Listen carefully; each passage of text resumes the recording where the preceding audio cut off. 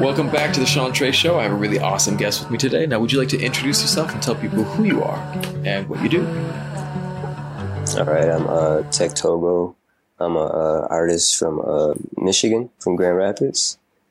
So I'm like I guess you would say like a different ranges of artists, from music, traditional art,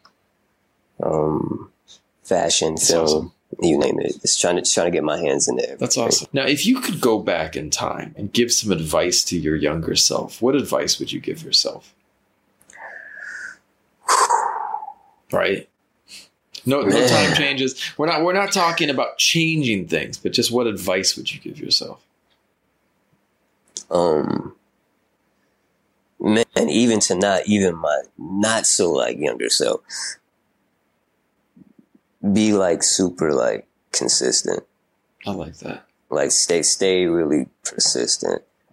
Again, I'll go back to that Rick James thing. It's like I've been that person. It's like something to start taking off a little bit, and then there's like a little bit of a lull. Yeah, and it's like you gotta like.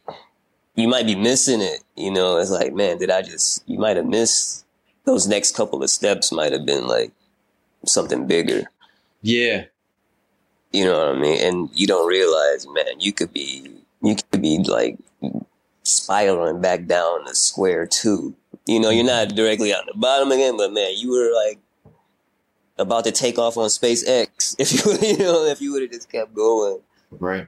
So, and you kind of chilled out, and now you're back like on a 747 or whatever. So I mean, it's not like I said, sometimes it's not necessarily you go all the way back down to the bottom, but staying, I think, just consistent, I think takes you places. And I think that's now even like how things are now, everything's about just being like content wise and being consistent with the content and all that social media stuff like that. I think that's key like now. And I think that was even before that time. I think that's like a thing, it's like stay like grinding, you know what I mean? Stay grinding.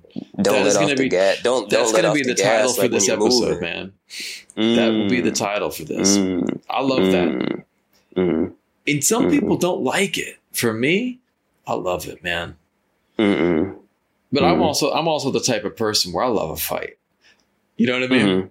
I like, even if it's like, and I'm not talking going out and fighting someone on the street, but I'm talking like, I like the adversity. I love the challenge. The challenging myself. I love testing myself, you know, because it's like, if it's easy, hell man, that sucks. No one wants it easy. I want it. It's almost not as interesting, right? Right. Well, think about it this way, right? Because from the film side, right? I studied acting and such, like, and when you do screenwriting, right? Let's think about John Wick. One of my favorite. I love John Wick. It's like, if John, like, in that movie, if the guy hurts his dog, kills the dog, and then he walks up and he goes, boom. It's a really boring movie, he has to, every single person that punches him, every hit he takes, everything, it's like, because it's not about the dog. It's about, it's about his love for his wife, and this dog was a symbol of that. It was a pure symbol. And like, it was like good versus evil. And John's like, John is the embodiment of like a vengeance, of righteous vengeance at that point in time, and wreaking havoc on this world of evil, because something pure was destroyed. And like, but he has to earn it. Or maybe there's an apartment building next to me, and it's about 40 stories tall, right? Well, let's imagine my wife and daughter are at the top of the building, and the movie is about me going to get them. Well, I walk over, press the elevator, go to the top. Hey guys, let's go. That's a really horrible movie, right? But what if the power's out? Okay, suddenly we got some obstacles. My character has to walk to the top. But that's still, takes me 30 minutes. I get them and I come out. All right, power's out, and we got zombies. Now you got a movie. You know what I mean? Yeah. Now you got a movie. That's kind of like the structure. Yeah, that's a structure for like, that's a structure structure for writing stories. Like you have to have some things have to happen at key points, you know what I mean, to keep things going on. You know what I mean? Or else it's like, it's not a good script.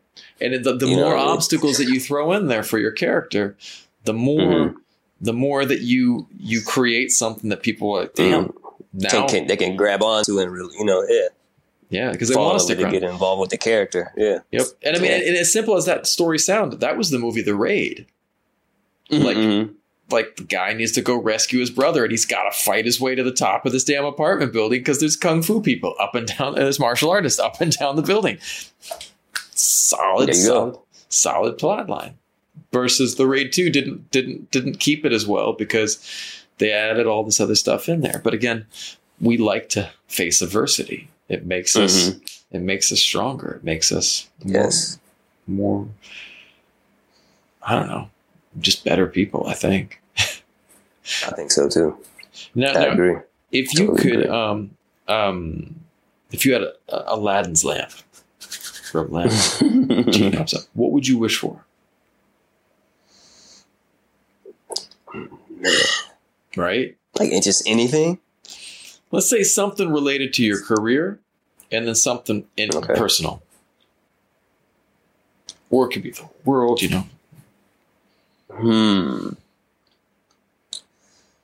I would say career-wise, just what we're working on to really take off. And that'd be like the lead, the flagship of what we're doing. And so other things like just fall up under that, for that just to take off and be like a complete thing. I like that.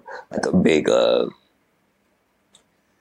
it kind of almost be like a LVMH or something like that, But other things branch off of that, Yeah. Other than that, man, I think on a worldly thing, this is this perfect world thing. I think people I don't know. I feel like we're losing the understanding of other people, right? And other people's situation. Where I think a lot of we're becoming more me, self-centered, me, and maybe it's just I don't know. Maybe it's I'm in the U.S., so maybe it's a U.S. thing that I'm just seeing. I don't know. It's the whole world, man. But it just feels like everybody's kind of about the individual. Well, you want the weirdest experience. I was my wife asked me to send something for her, and so I had to log into her Facebook while she was at a show.